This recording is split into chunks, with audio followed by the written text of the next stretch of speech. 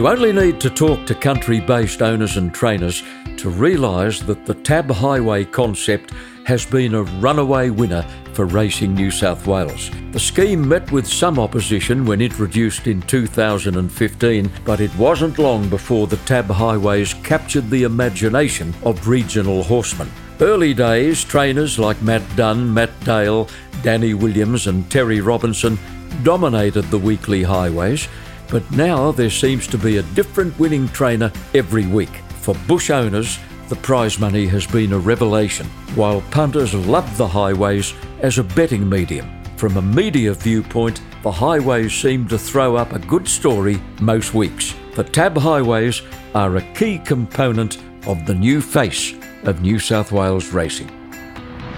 This is part 2 of our podcast with former jockey and Randwick trainer Craig Carmody. Now we profile a riding career that took you to the top level of Australian racing and was the catalyst in your brush with fame as the star of a popular television commercial. Mate, I thought that would be forgotten. Not with you, John, not with you. Well, it's a great story. It's a great story. It is a good story. Now, what was the theme of that commercial? John, it was about a young apprentice jockey coming to the city for his first ride, and unplaced he was, unfortunately, but then he goes back to a hotel room and rings his mother on the phone to explain how the day went. And it was all centred around, back then, telecom. And, it ran for 3 years, that ad, and, it still has the remnants of many people calling me Beeper. Which was started by, of course, Malcolm Johnston. Who else, John? Who else? Yeah. Well, in that commercial, Craig, when you rang your mother, you could hear the old-fashioned STD beep, subscriber trunk dialing. If you rang interstate, you'd hear that funny beep, beep, beep noise, and that quickly led to Malcolm's invention of your new nickname, and I think you still get it from time to time. Mate, I'll walk past Darren Beedman or Corey Brown, and they still refer to me as Beep.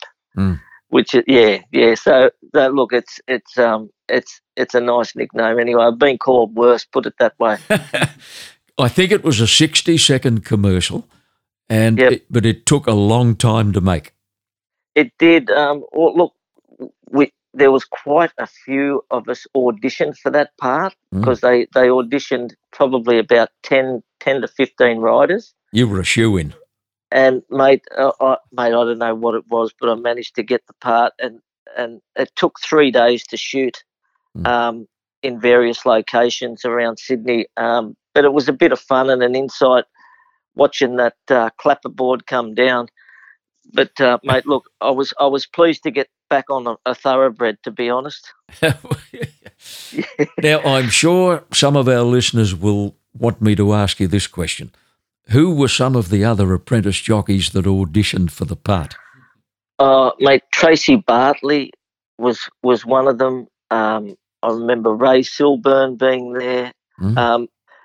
Look, I think he was being a little bit optimistic, but Tony Marnie went.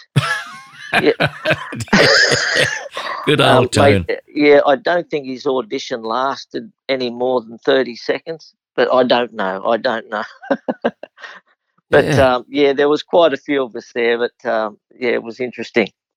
Now, Tony must have fudged a few years when he gave his age, because that was supposed to be the story of an apprentice jockey at 15 or 16 years of age. I think Tony was well past that stage. I think he was lured by the dollar. I think he was lured by the dollar, old Tone. Yeah. Now, mate, you were born and reared at Ashfield, where horses were scarce. You went to Tamworth once on a family outing, and somebody put you on a horse. You had no idea what you were doing, but you loved it. Mate, I did.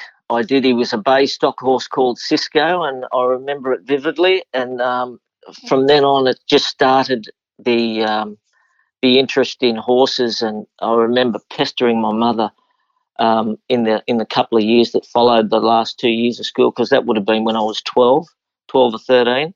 And it just set me on a path to be involved around horses, really. And Mum didn't have any real interest in racing, apart from she had a brother that was a regular race goer back then.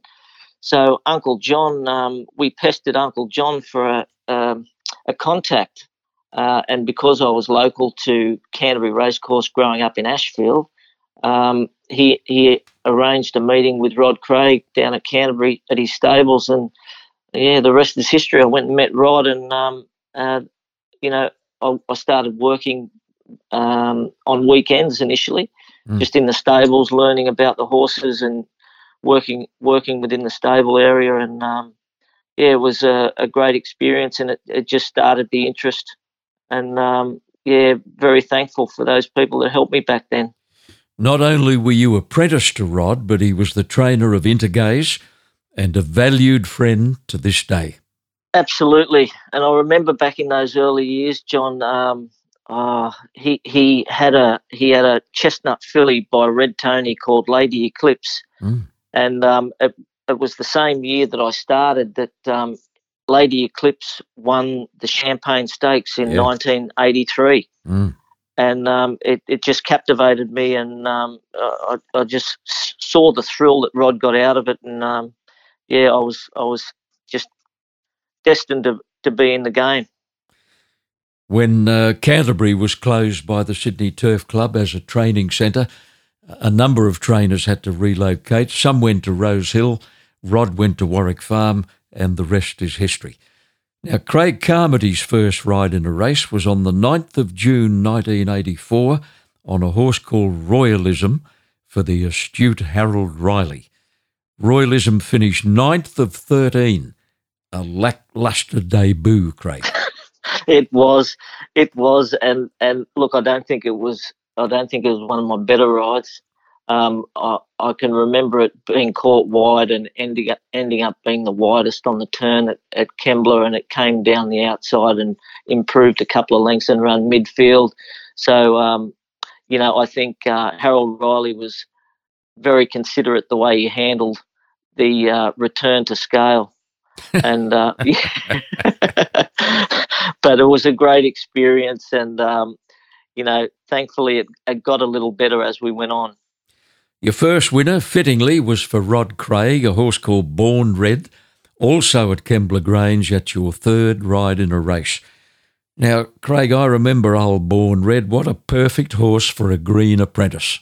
Oh, definitely, John. He was the perfect horse for me, and very, very thankful that Rod and the owners at the time gave me the opportunity on him, because he would have started right in the market, and I didn't have much experience, and I went to the barrier on him and he jumped out, and without really steering, he knew where to put himself.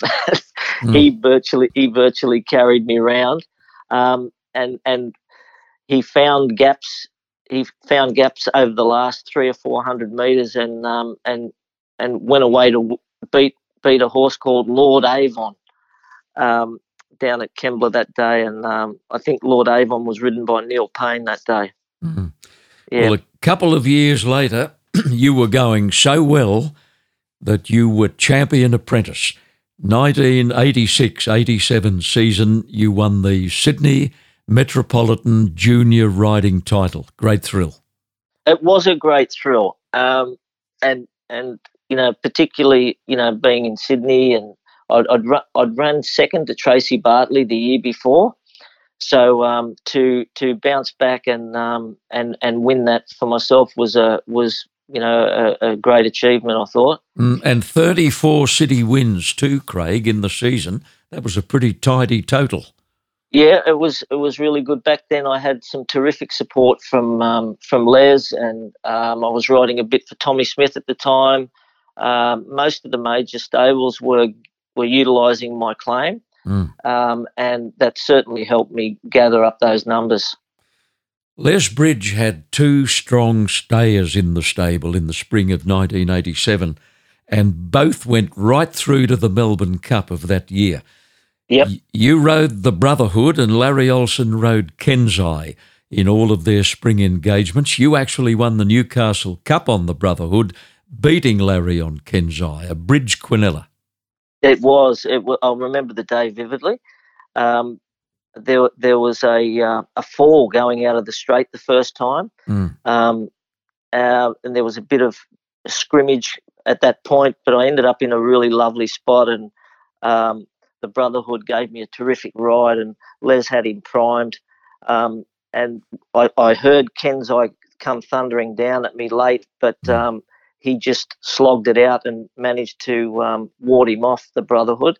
And Mr. Purcell, who was one of the main owners of the Brotherhood back then, he was a real support for me as well, and with that horse, and he really wanted me to continue on the horse. So that's the way it went, and it was my first experience in Melbourne in that year in '87. Yep. Les and Mr. Purcell combined and give me the support, and I went down there. It was some experience. Yep, you rode him in the Moonee Valley Cup, ran fourth, and that put him straight into the Melbourne Cup, and on a day of high excitement. It was, and mate, the horse ran terrific too, Johnny. He only got beat probably 2.5 lengths. Yeah. Yeah, he didn't get beat that far, and he gave me a great ride, and it was overwhelming to see Les and Larry win that race on that day, and to be there and experience that with them is something that I'll always remember. I jumped over another race there, Craig, before he went to Melbourne for the Moonee Valley Cup. He and Kensai both ran in the Metropolitan. Kensai second, the Brotherhood third. Yep, that's right. Now, what's the story about a telegram, a surprise telegram that arrived at Flemington Racecourse on Melbourne Cup Day, and I think it was actually delivered to you in the jockey's room? It was, John. It was a real surprise. I got the telegram, and when I opened it up, I was, would have been in my silks, and or not long before I went out to ride.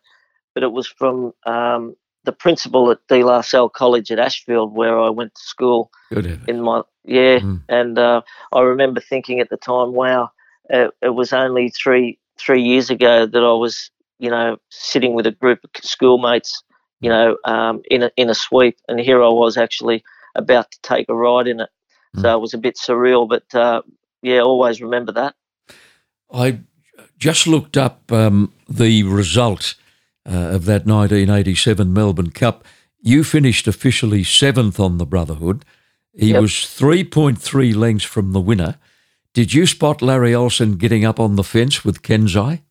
Mate, I had my head down, but I saw the green. I saw the green colours, green and red colours at the side of my peripheral vision, and I knew that he was going to be right in the finish. Yeah, he certainly was. I think he went around one horse, Kensai. A perfect Olsen ride. Perfect Olsen ride, yep. You snared another Melbourne Cup ride 7 years later on a Sydney horse called Gold Sovereign. I think he was trained by Kerry Parker, wasn't he, at Kembla? Yep, that's right, John. Kerry gave me the ride on him, and I'm thankful for that. And he showed a bit of pace too. He was in front at the winning post the first time, and I think he started to give ground probably about the 700-metre mark. It was a fairly true run race, and he just wasn't at his best that day. But he's a very capable horse on his day. He won a St Ledger at Randwick, I think, ridden by Gavin Eads, if memory serves me correctly. Yep, I remember that too, John. He was a very handy horse. Now, you had 3 rides on an amazing little horse called Stylish Century in 1989 when he was trained by Bart Cummings. Bart was one of several trainers to put the polish on Stylish Century during his racing career. Now, after an unplaced run in the George Main, that was your first ride on the little black horse, you led all the way to win the Spring Champion Stakes. Yeah, I remember riding him in that George Main Stakes, and he was a little slow away before getting into a reasonable spot and running a very good race. And Bart said, "Mate, you can ride him in the Spring Champion Stakes, but we'll take him to the barrier and we'll make sure he jumps out in Spring Champion Stakes Day." So we took him to the barrier and we jumped him out, and he jumped beautifully, and I was confident that he was going to jump well on the big day. But it was such a thrill to ride that horse, and I remember the speed that he was going from that mile turn to the 1,000-metre mark. I thought, oh my goodness, he's going too quick, and they're going to collar him, and it's going to end in tears. But he just accelerated once we straightened up and come up the rise, and away he went. He was some horse. Only a little fella, wasn't he, with tiny feet, I remember. He was pony-sized. He was. He wasn't a big horse, John, but had a mighty heart. You rode him one more time in the Caulfield Guineas, finished in the middle of the field. Yeah, it wasn't a great day. He missed the start a little bit again and got it. He just wasn't the same horse unless he was free rolling. He was a real free rolling horse, and when he was in amongst them, he just didn't have that same propensity. But it was not long after that, I think, the horse was taken off Bart and given to Billy Mitchell. Billy Mitchell trained him thereafter. You won 3 races in 1990, including the Summer Cup, on a horse called Magnolia Hall for a great lady, Helen Page, who's still going strong on the Gold Coast. Craig, the following year, the same horse ran third in Letzer Lope's Melbourne Cup. Very talented horse, John, owned by Evan Sperling and his wife, Robin. And it was a big thrill winning that race, Summer Cup Day.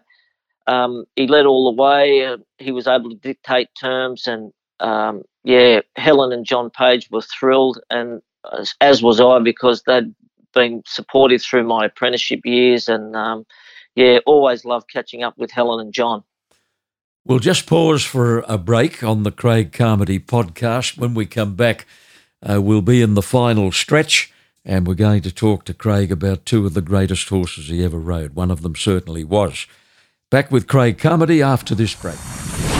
With entries now closed for round 2 of the Inglis Easter Sale, a recent announcement by the New South Wales Health Minister couldn't be more timely. The government's commitment to relax restrictions on gatherings in public should be in place in time for Easter round 2 to be held on Sunday the 5th of July. If all goes according to plan, 100 people will be allowed inside the Riverside Auditorium, with another 500 in the spacious area outside. The sale will cater for horses who were not entered for Easter round 1 or those passed in during that online auction, and supplementary entries will strengthen the catalogue even further. Although the recent online auctions produced some stunning results, vendors and buyers will be anxious to return to the exciting atmosphere of the Riverside Sale Ring. A strapping grey filly came into your life in the early 1990s, destined to give you a brief, all too brief, but very exciting ride. Her name was Angst. 10 starts, 7 wins. Mark Peters rode her in her first win. You were on board for all the others. You won a 2-year-old race on her at Wyong, and then she was beaten by Acapulco Queen in the Wellington Boot of all places. Yep, she Any excuses there? Oh, mate, I don't know whether you're familiar, but do you know what happened, John? Every gate opened, bar Angst's, and she was probably 2 lengths last. There was a distinct delay with her gate opening. She come from last and she ran second. It was a huge, huge run. And I remember, because Noel and I are great mates still to this day, he was a great support of mine through my riding years, and he's also been a good ear to lean on when I've had a problem with a horse over the years that now I've been training. But Noel, I remember saying to Noel after I come back into scale, mate, I think we can get this a non-starter because the gates didn't open. He said, don't be silly, it runs second, we get the prize money. He said, just don't say nothing, don't say a word. Good logic. Yeah. Yeah, well, She had a spell after that, Craig, and when she came back, she resumed on a woefully heavy track at Newcastle. She ran fourth, and then she put together 5 dazzling wins. She won a Rosehill 3-year-old, she won the Silver Shadow, she won the Furious, and then the one that people still talk about, the Tea Rose Stakes by 5 lengths. Did she feel as good as she looked? Oh, she was amazing. I remember you calling that day, John, too, and she just I think that was one of the best wins. She just accelerated so well. Just a very talented filly, and just was ahead of her time at that 3-year-old year against the fillies. But her win Tea Rose Stakes Day always sticks out. Noel Mayfield Smith sums that race up best of all when he says, watching her over the last 100 metres, it wasn't as though she was in a race. She looked like she was cantering down to the barrier. Yeah, that's well summed up. Summed up. Yeah, she was an athlete. I remember her winning the Flight Stakes, John, and she was probably at a stretch at a mile. Particularly with that sort of pressure. And she was up running third or fourth. She had a nice run in the race, but there was always a little query of her running out a strong 1600 under that sort of pressure. And I remember coming around the turn and she was giving me enough to keep me encouraged. And she started pretty short that day. She was favourite, and being a Group 1, the pressure was on, and thankfully she dug deep to win. It was a terrific win, and it captivated that Princess series for her, and the owners were thrilled, and it's something Noel and I'll never forget that ride with her. No, it was so exciting. Craig, goodness knows how far she would have gone, but she spelled after the Flight Stakes. She came back and suddenly developed a breathing difficulty. And it was discovered she had polyps on the larynx. Now, they were surgically removed and she appeared to be making a good recovery, but she took a turn for the worse during the night and she died at the vet clinic. Tragic, John, tragic. Yeah, to have it taken away from Noel and myself and the owners, who obviously were devastated at that news, and not being able to continue her career, and also in the breeding barn, it was a real loss. We've seen many instances of smaller trainers who've risen to the occasion when a decent horse has come along. Who could have managed that filly better than Noel Mayfield Smith? Noel has been a great trainer in my mind for a long time. Going back to when I was riding for Brian Mayfield Smith in the Nebo Lodge days, Noel was his foreman back then, and since he's branched out on his own, he has competed really well with the stock that he's had. I can remember horses like In Top Swing that he's had. I think he won a Caulfield Guineas. Let's Compromise. I won a Ken Russell Memorial Classic on him at the Gold Coast, which was a great thrill for both of us. He's continued to find a good horse. He's very, very good trainer. You got yourself on a Group 1 winner in April of 1994. Winning an all-age stakes on a New Zealander called Prince of Praise for trainer Bruce Wallace. You were probably riding him work, were you, Craig, at that time? That's how you got on him. Bruce Wallace was a great friend of Jim and Greg Lee, who I rode for many years, all through my career. Jim and Greg have been great supporters, and when Bruce often would bring his horses over, he'd stay at the Lee stable. And that introduction come through Jim and Greg Lee, and I ended up getting on Prince of Praise, and we had a fantastic day that day. I can remember it well. I have deliberately left until last a special tribute to your once-in-a-lifetime horse. You rode Inter Gaze in 35 of his 49 starts. You rode him in 10 of his 12 wins. You rode him in 7 of his 8 Group 1 wins. You won a 2-year-old race on him at the end of 1995, after which he was spelled. You rode him first up to run third in the Kindergarten Stakes in 1996, and you didn't ride him in a race again for exactly a year, and there was a very unpleasant reason for that. Yeah, John, unfortunately, after I rode him in the Kindergarten, it would have been a week later, a Sunday meeting at Rosehill. I was in a race there and approaching the 300-metre mark. There was a shift from a horse on my inside who wasn't clear of my heels, and the next thing I know, I woke up in Westmead Hospital with a broken femur. Yeah. And, I had a rod put down it to stabilise the break, and it took me 11 months to get over that.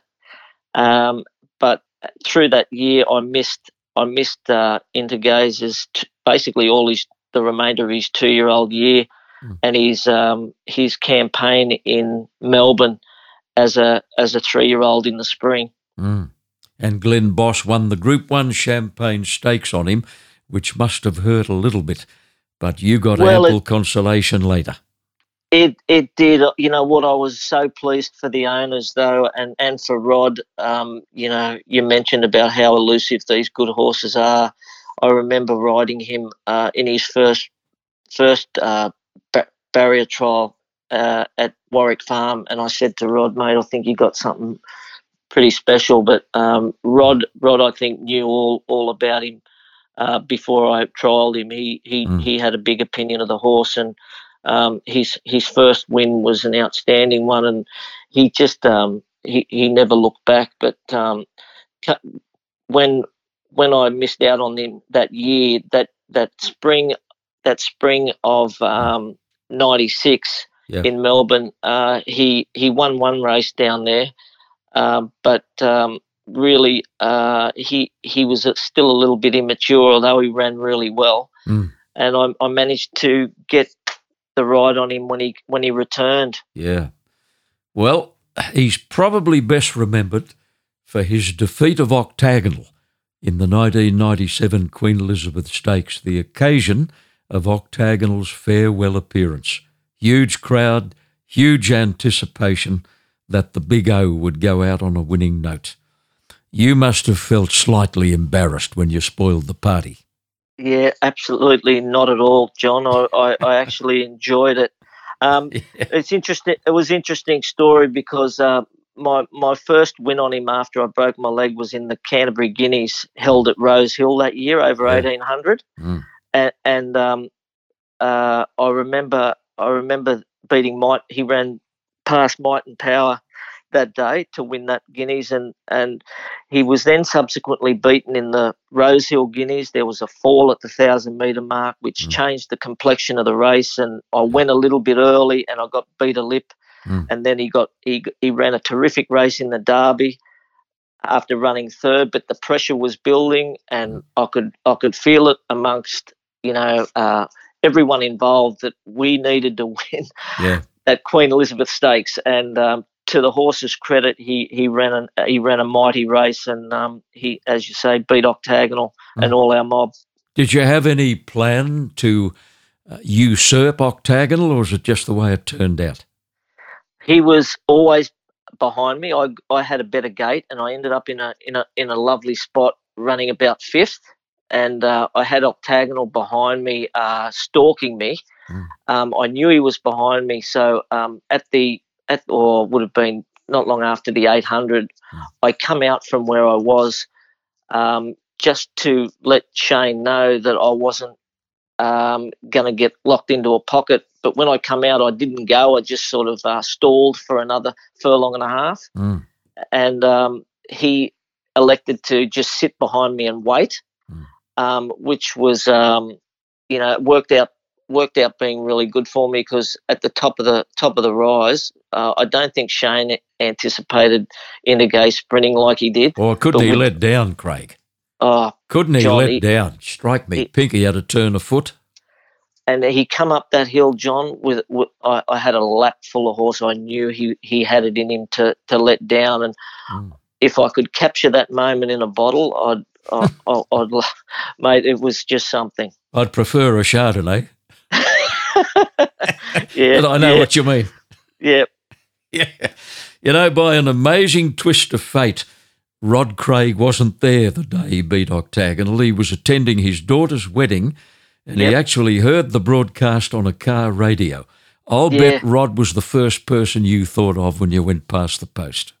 Yeah, absolutely. Rod not being there, you know, I had thoughts about the wedding because unfortunately I couldn't go to the ceremony because of obvious reasons. But John Thompson, the great trainer at Randwick now, he married Nicole, his daughter, that day, and Rod was naturally at the wedding.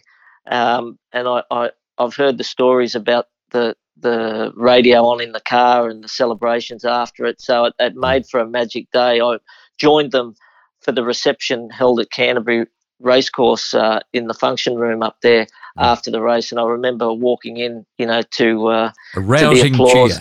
cheer. Yeah, no, it was certainly didn't take away the wonderful day that John and Nicole had, but it was a memorable night. Did you get a standing ovation?